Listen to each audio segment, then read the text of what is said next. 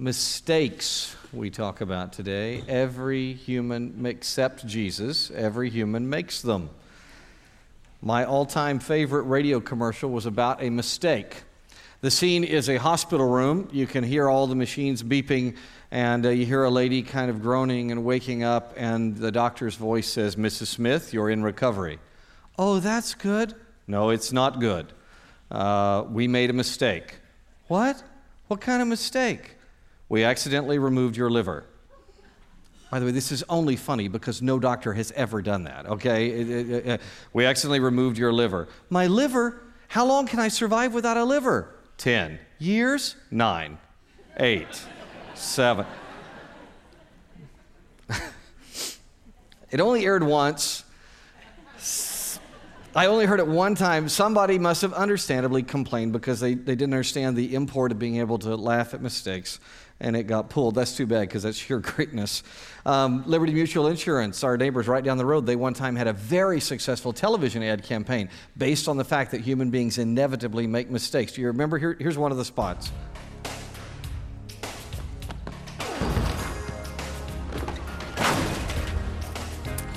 Didn't get the basket. Some of us are great athletes. Others, not so much. Which is why at Liberty Mutual Insurance, auto policies come with features like new car replacement and guaranteed repairs. See what else comes standard at libertymutual.com. Liberty Mutual Insurance. Responsibility. What's your... Most of our mistakes are more mundane, but they still have consequences. Like this story. I want to read you a story from Pam Vredevelt's book, Angel Behind the Rocking Chair. Pam tells this story. She says, Lydia and her husband know all about unintentional errors. She was telling me about a time when she and her husband were having lunch together. He pulled his white, no-frills handkerchief out of his back pocket, unfolded it, and vigorously blew his nose. After a few good snorts, he folded the hanky corner to corner, crease to crease, and neatly slipped it into his back pocket. He looked up and noticed her mouth gaping in surprise. "What?" he said. "Do you always fold your hanky like that after you've used it?" "Yes, matter of fact, I do. Is that a problem?" Lydia just shook her head. 25 years of marriage, I had no idea you folded your hanky like that after blowing your nose.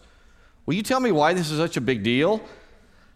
"I'm very sorry to tell you this, sweetheart, but when I'm doing the laundry and I find that hanky so neatly folded in your back pocket, I assume it hasn't been used. So I simply put it back in your drawer without washing it." This time his drawer dropped open, but after a brief pause, a smirk crossed his face and he chuckled, "No wonder I've had such a hard time getting my glasses clean." That's disgusting. She finishes with this: unintentional errors, mistakes, some tickle our funny bone and make us laugh, others haunt us and keep us awake in the middle of the night. As Pam points out, some mistakes can make life really, really hard. Now, in my experience, these three seem to be tops on the kinds of errors that make life hurt. There are others, there are lots of others, but these three kinds of mistakes seem to cause the most deep and lasting pain. Relational pains, interpersonal struggles, bad theology pounded in your head by others, or stinking thinking that arises in your own mind. Think about those. Don't relational conflicts upset your stomach? Bad thinking, it hurts all of our lives, whether it originates with ourselves or in someone else. Those lies that are set on shuffle and repeat in your head, they cause serious, serious problems. As horrible as physical errors may be, over the long term, they do not compare to the pain caused by mental, emotional, and spiritual blunders. So let's learn how to deal with those mistakes. Open your Bible to the book of Job, which speaks to this with unmatched clarity and relevance. Very, very immediate here, very relevant. We're going to start with the interpersonal mistakes. Of the three kinds, we're going to start with the interpersonal ones. There's two of them in Job, and we'll begin in Job 11. Go to Job chapter 11 with Zophar's error. Zophar's error, by the way, is name-calling. He calls a name. Look at this, chapter 11, verse 12. We don't have time to read all the passages today. We're going to choose a part that illustrates the whole. Zophar says to Job, "But a stupid man will gain understanding as soon as a wild donkey is born a man." As we summarize on the left side of your notes, look inside your bulletin there. Zophar's error is name-calling. The Hebrew shows the depth of this. The word we translate stupid is the Hebrew term navuv. Navuv's a really rare word. Zophar had to purposely stretch for this one. It is rare not just in the Bible, it's rare in all of Semitic literature, and it means empty. And by the way, it's paired with this word understanding, and it rhymes in the Hebrew. Those two words rhyme. So this shows that Zophar didn't just say this glibly off the tip of the tongue. He had planned this. He'd been preparing this statement. He's calling Job an empty-headed numbskull.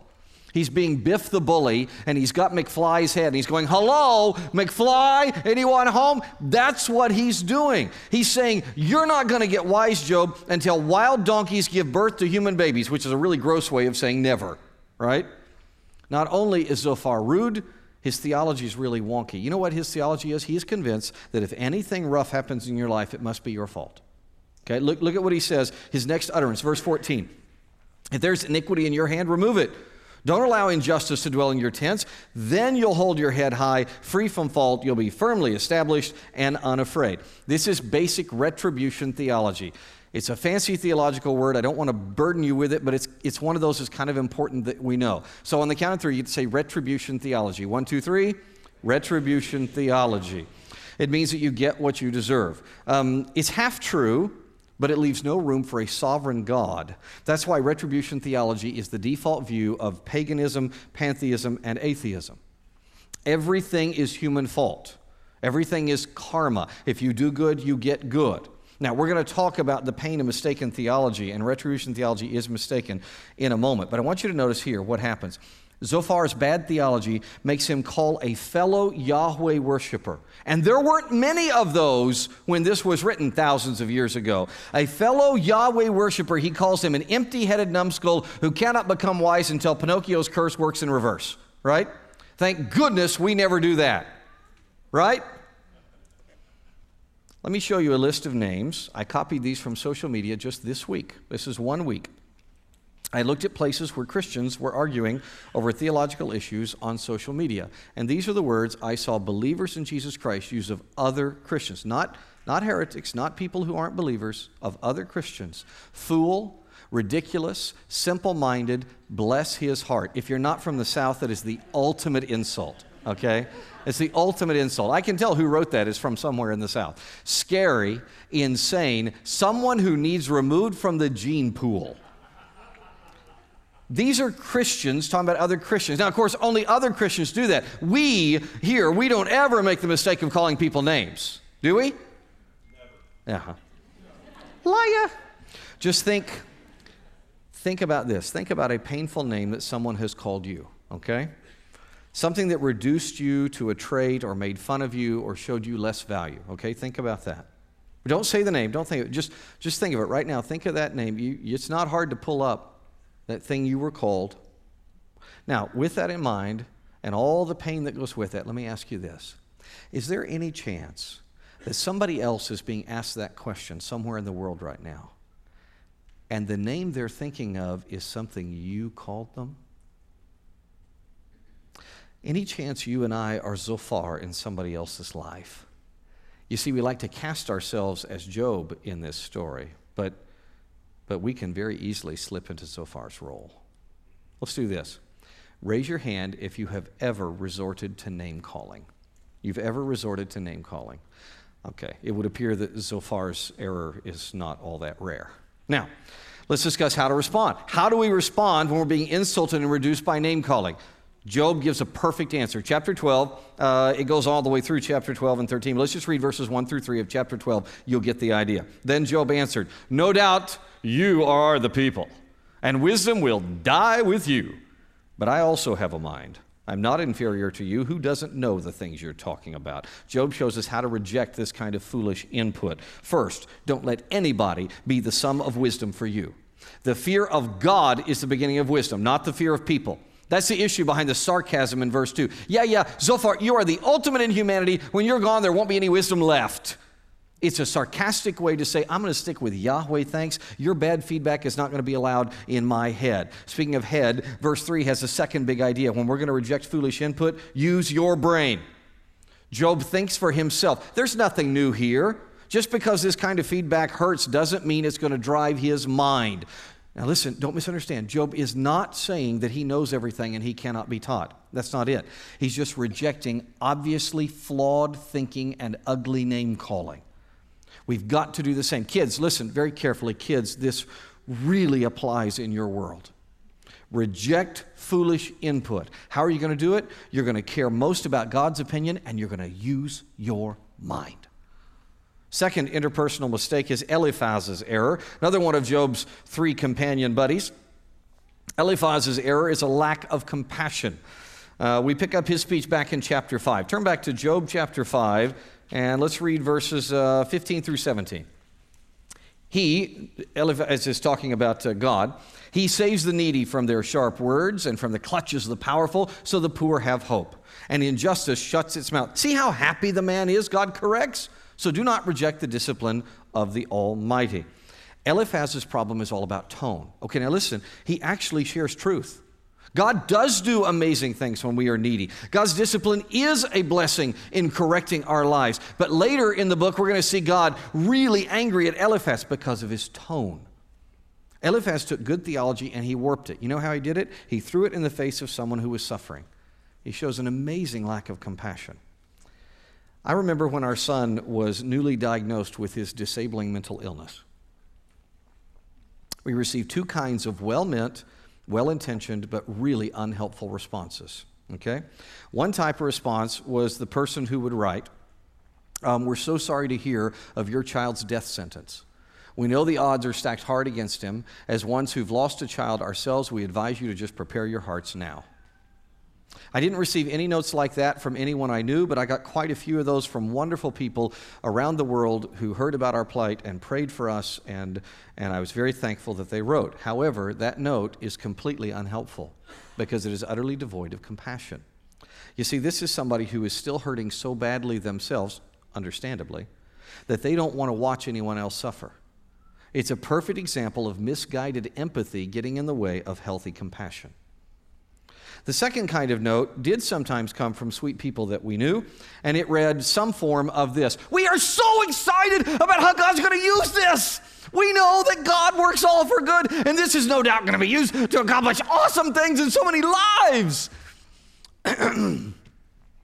At the Bema, the judgment seat where Christians are judged before Jesus, I fully expect that my greatest reward is going to be that I never punched one of those people in the mouth. Pretty sure. That's Eliphaz. However true, and it is true, it's horribly lacking in compassion. How to respond then? What do we do with a lack of compassion? Do what Job does. You know what he does? Makes his need clear. He does so, no uncertain terms. Look at his response. Chapter 6, let's just read 14 through 17. Job says to Eliphaz and to all three of his buddies, a despairing man should receive loyalty from his friends, even if he abandons the fear of the Almighty. My brothers are as treacherous as a wadi, as seasonal streams that overflow and become darkened because of ice, and the snow melts into them. The wadis evaporate in warm weather. They disappear from their channels in hot weather. Oh my goodness, this is so clever. Look. Job uses the word mas as the very first word in his sentence in Hebrew. He starts with mas. It's apparently a really hard word to translate. Despairing is fine, but it doesn't really capture the brilliant image. Mas is a Hebrew word for something that is melting, okay? Job says, my life is melting away. And this is especially significant because he then goes on to describe these swollen seasonal rivers, wadis, that are in flood with snowmelt. You see that? Job's telling us his life is already flooded. He certainly doesn't need his pals to dump more ice water into his life. Wadis in Israel are notorious for flash flooding. I have seen it there a number of times. They're dry in the summer and dry almost all year, and then suddenly, whenever there's rain, usually in fall or winter, they will be gushing and flash flooded. Job is already flooded. He does not desire more runoff of the mouth, dampening the winter of his life. If he had Twitter, I'm convinced Job would have sent his friends this video to illustrate.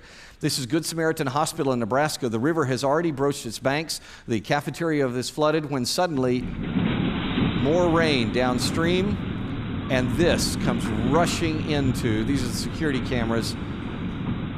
One cafeteria was harmed in the making of this film. No patients were harmed. Isn't that awesome? Look at that. That's Job. I was already flooded. I didn't need you. None of that is helpful. Even when he's wrong, he needs his friends to be loyal. By the way, he uses my favorite Hebrew word, hesed. Hesed. Hesed does not mean you lie. Don't misunderstand. He isn't asking people to pretend that he's right if he is indeed wrong. That would make no sense with a word like hesed, because hesed has to do with truth. It has to do with loyalty and love that is built on truth and goodness and cannot be shaken. What he's asking for is loving kindness, the kind of friendship that stands with you first and then corrects you as is needed. The light was out, and my college roommate Brad was talking about his problems as we lay on our beds. It was dark.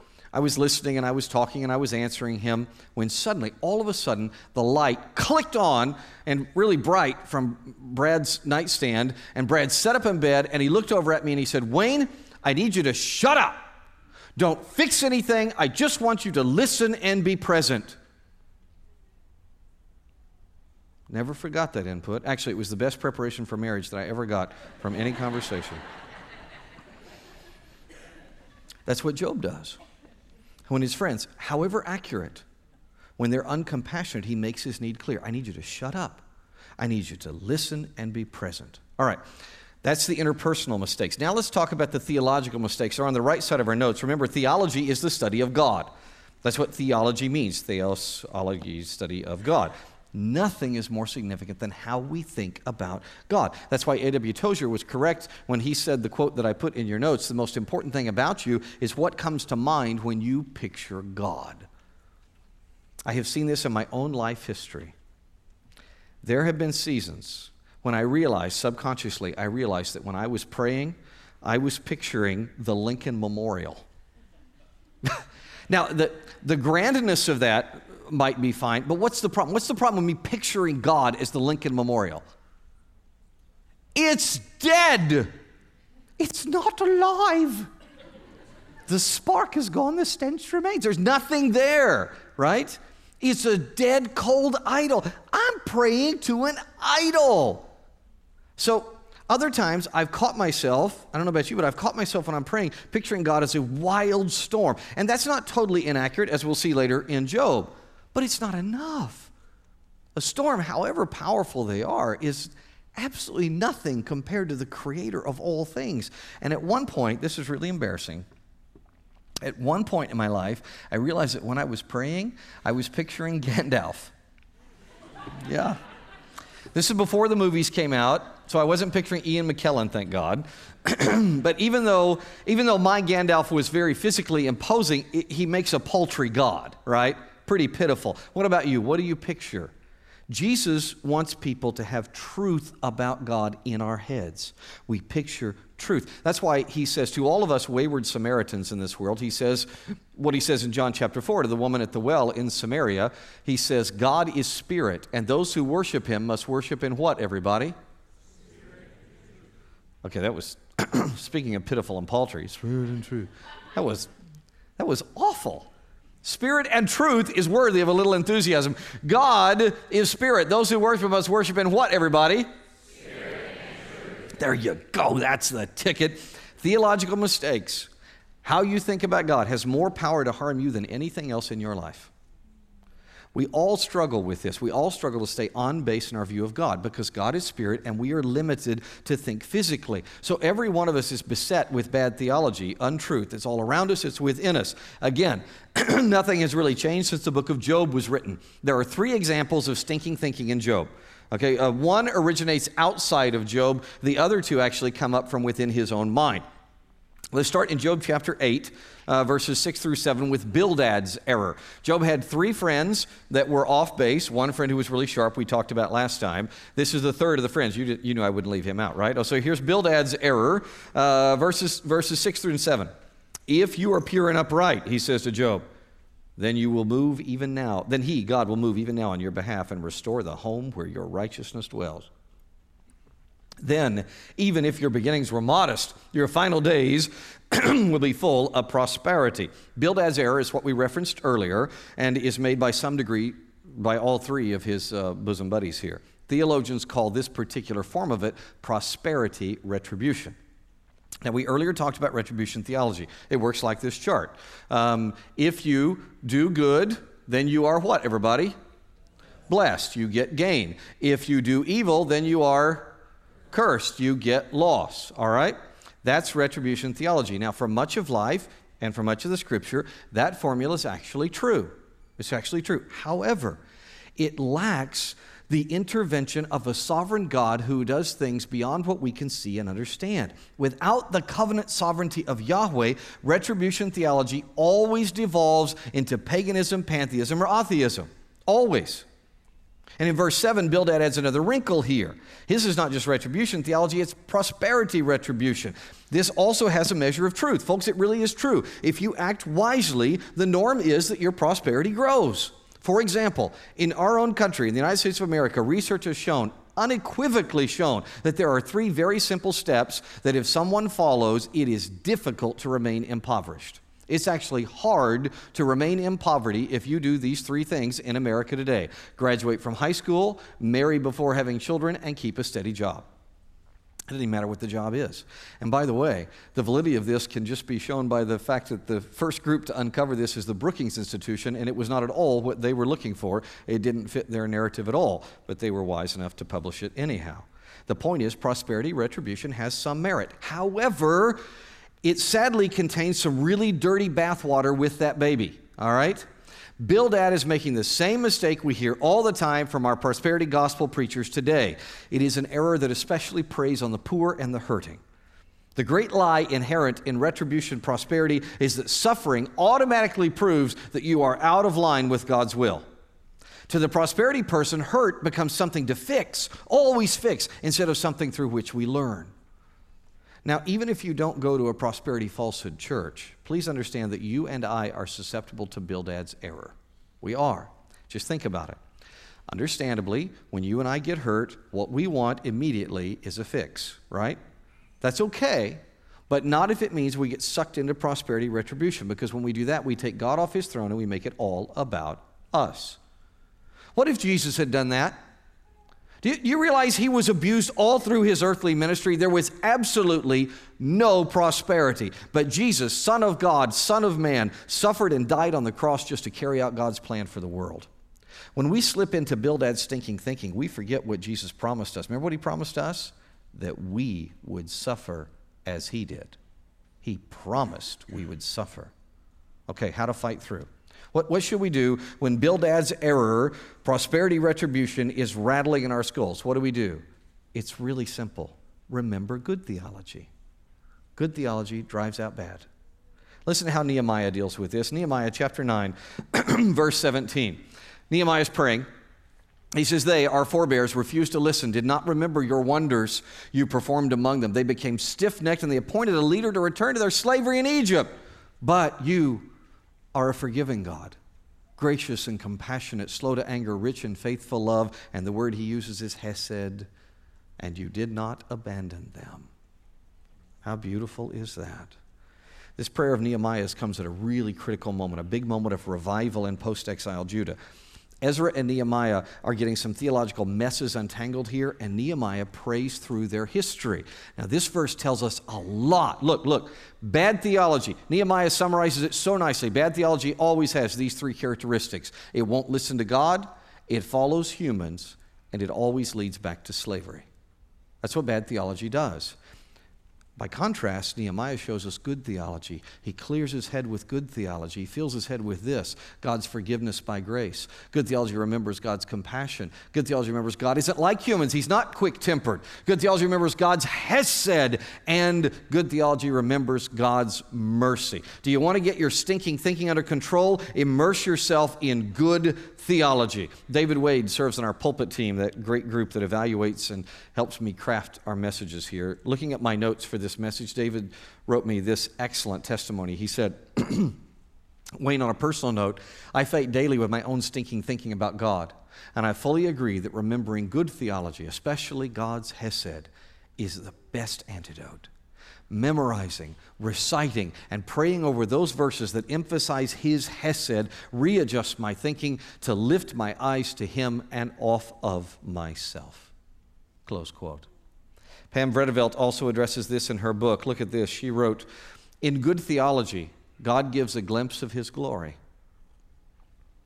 when it's dark, when we're afflicted, when plans fall apart, when circumstances try to squeeze the life from us, when hell seems near, when we're obeying God's word, even in our weakness and discouragement, when we are standing against the majority to fight for what is right. Good theology gives us a glimpse of God's glory when we're choosing to believe in spite of a deep longing to throw in the towel, when life feels like, and it often does, one long string of mistakes, when we're enduring difficult people who make false accusations, chronic complaints, or don't seem to care, when we're prying our fingers off of whatever we hold dear so that our hands are open to receive whatever God wants to give.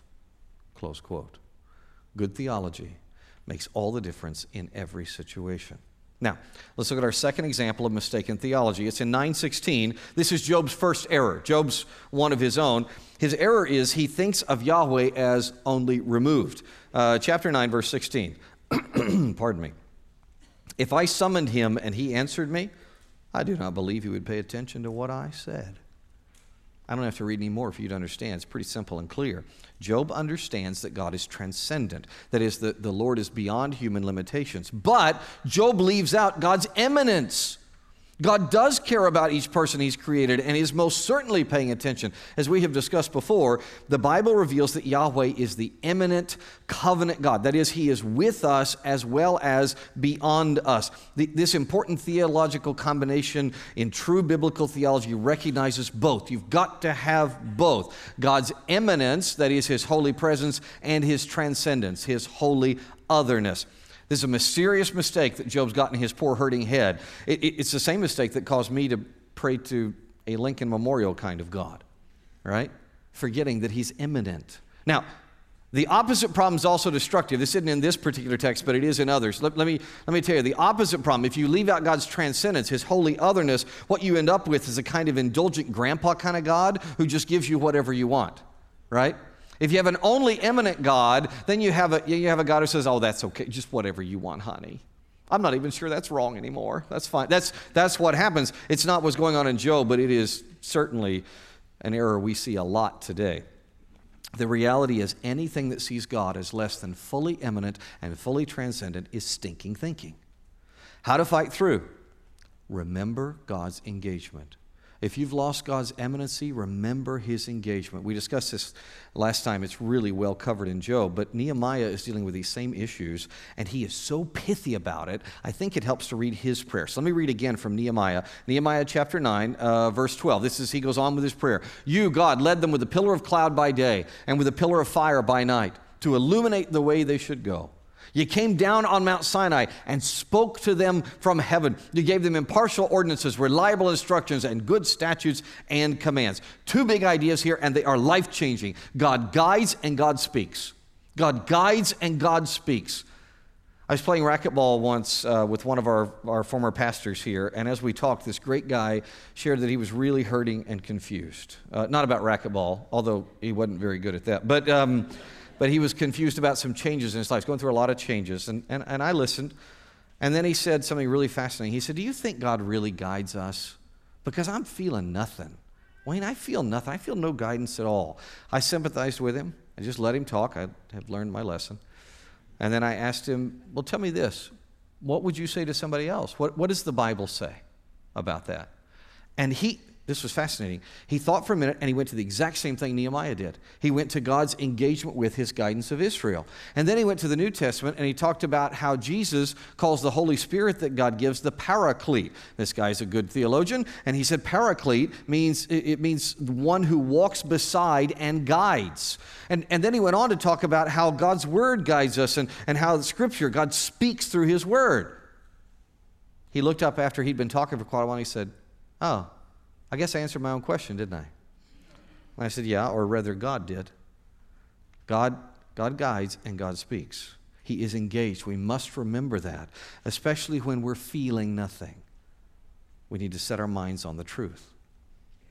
Now, since we're discussing mistakes, let me ask you this. Have you ever made a mistake that shames you to this day?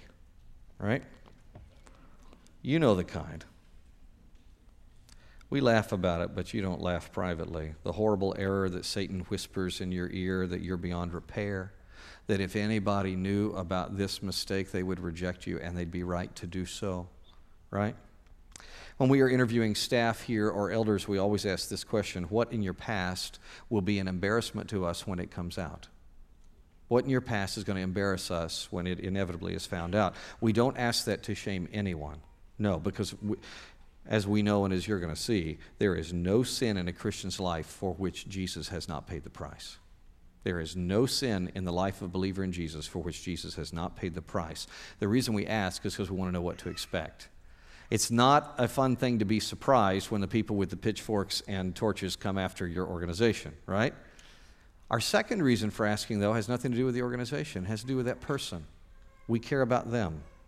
And the reason we're asking is we're trying to find out where this brother or sister is going to struggle.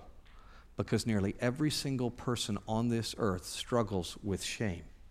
We really ache over shame. And that's Job's second error. The third of our theological errors, Job's second error, is he says, my sin is a permanent stain.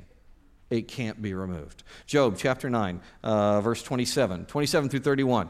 Job says, if I said, I'll forget my complaint, change my expression and smile, I would still live in terror of all my pains. I know you'll not acquit me, since I will be found guilty. Why should I labor in vain? If I wash myself with snow and cleanse my hands with lye, then you'll dip me in a pit of mud, and my own clothes will despise me.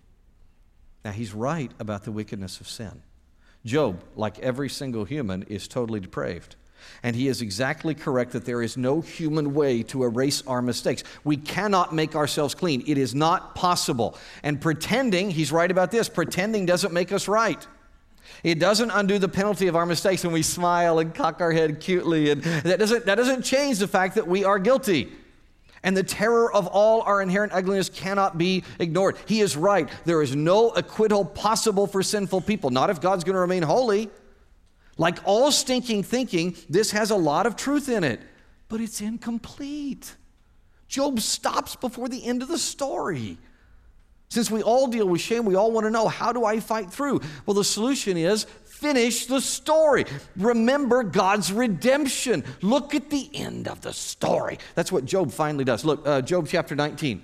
But I know my living Redeemer, and he will stand on this dust at the last. Even after my skin has been destroyed, yet I will see God in my flesh. Do you see that? The rest of the story after this life. It's brilliant.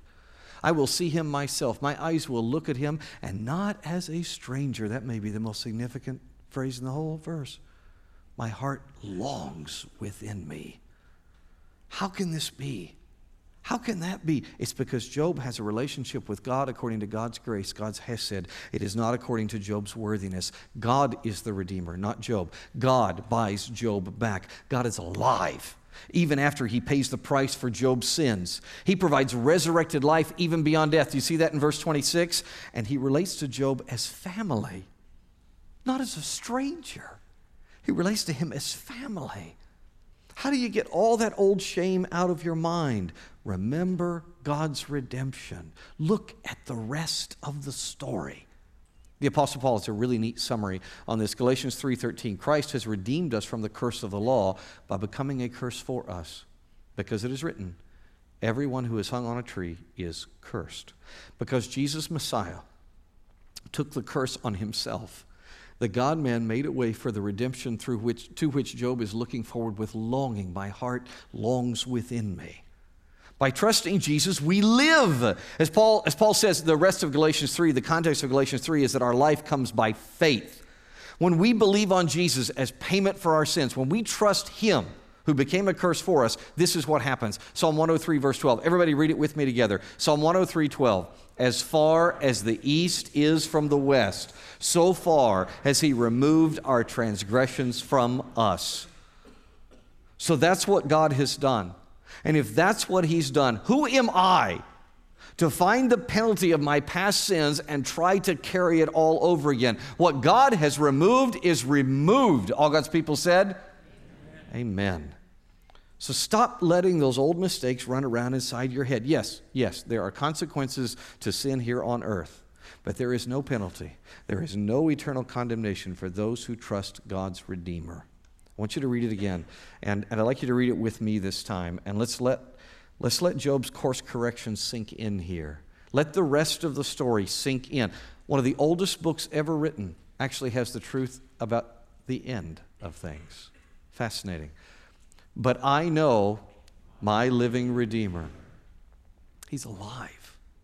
He rose from the dead even after paying for all that shame. And he will stand on the dust at the last, even after my skin has been destroyed, yet I will see God in my flesh.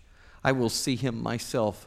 My eyes will look at him, and not as a stranger. Family, not a stranger. My heart longs within me. Pray with me, please. Let's pray together. Father, I thank you beyond my capacity to express that our Redeemer lives. And I pray for those who don't have a relationship with you, to whom you are a stranger. Please let them see that by trusting Jesus, they are drawn into your family. Sin is forgiven. We can't scrub it off. Only you can remove it. By your grace, your hesed, through faith in Jesus. Friend, if you have never trusted Jesus, please do so right now. It's not paganism. There is no formula. It's not up to what you do. It's what you believe. Trust Jesus, who died for you and rose from the dead so that you could have everlasting life.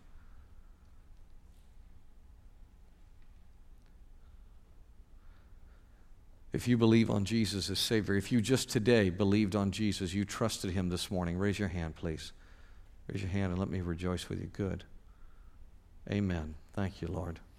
Father, I pray for all these believers in Christ, new ones and old ones. I thank you that there is a Redeemer who is alive, and that our Redeemer guides us through the worst mistakes, pays for them, so that we could know you as family. In Jesus' name, thank you. Amen.